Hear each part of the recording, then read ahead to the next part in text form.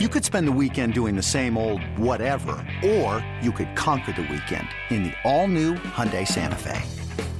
Visit HyundaiUSA.com for more details. Hyundai, there's joy in every journey.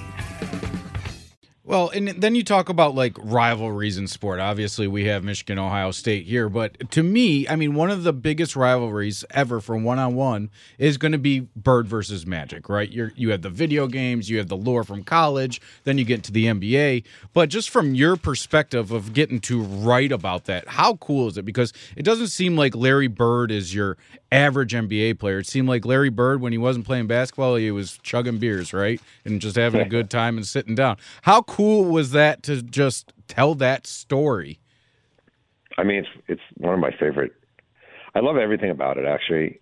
I don't even talk about that much. I love that rivalry. It's funny because looking back, I'm on this crusade lately against lazy cliches, and I feel like that rivalry actually had more lazy cliches in a lot. Like, people would be like, the white guy versus the black guy. Like, that was always the first thing, the white guy versus the black guy. And it would be like the athletic black guy versus the gritty, hardworking white guy. And I was like, I always say this, like, Larry Bird was a freaking hell of an athlete. When people were like, oh, he was a hell of an athlete. He had super quick feet, super quick hands, could get his shot off anywhere, amazing rebounder, phenomenal instincts.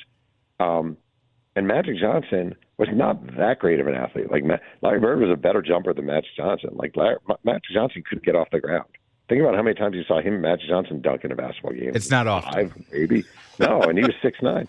And also, like, you know, Larry Bird, like, they'll be like, you know, Larry Bird just wanted to win at all costs. Like, Magic Johnson would slit your throat to win.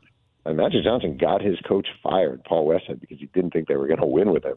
So, like, I just think, like, the two guys what made it really cool is how similar they were. And they were just they would do anything at all costs to win. They were products of the Midwest. They were dogged and hardworking. Yeah, one was black. Yeah, one was white. Yeah, one played for L.A. Yeah, one played for Boston. But in a lot of ways, it's the similarities and how equal they were as players, like really equal as players. And that they played against each other in the national championship game in '79 in the, you know, what was the most watched game in basketball history. But you talk about cliches about that rivalry. That game really sucked. I mean, it was that was not a good game. No, not a good game. Indiana State got its ass kicked.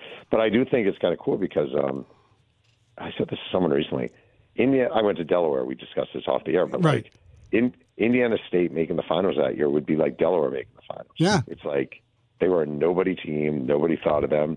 And they added – it's funny because about 10 years ago, Elena Deladon went to play at the University of Delaware for basketball. Right. They just lucked into getting the best women's player in the country because she happened to be from Delaware. And all of a sudden, Delaware made the Sweet 16 in women's basketball. And then they were never heard from again.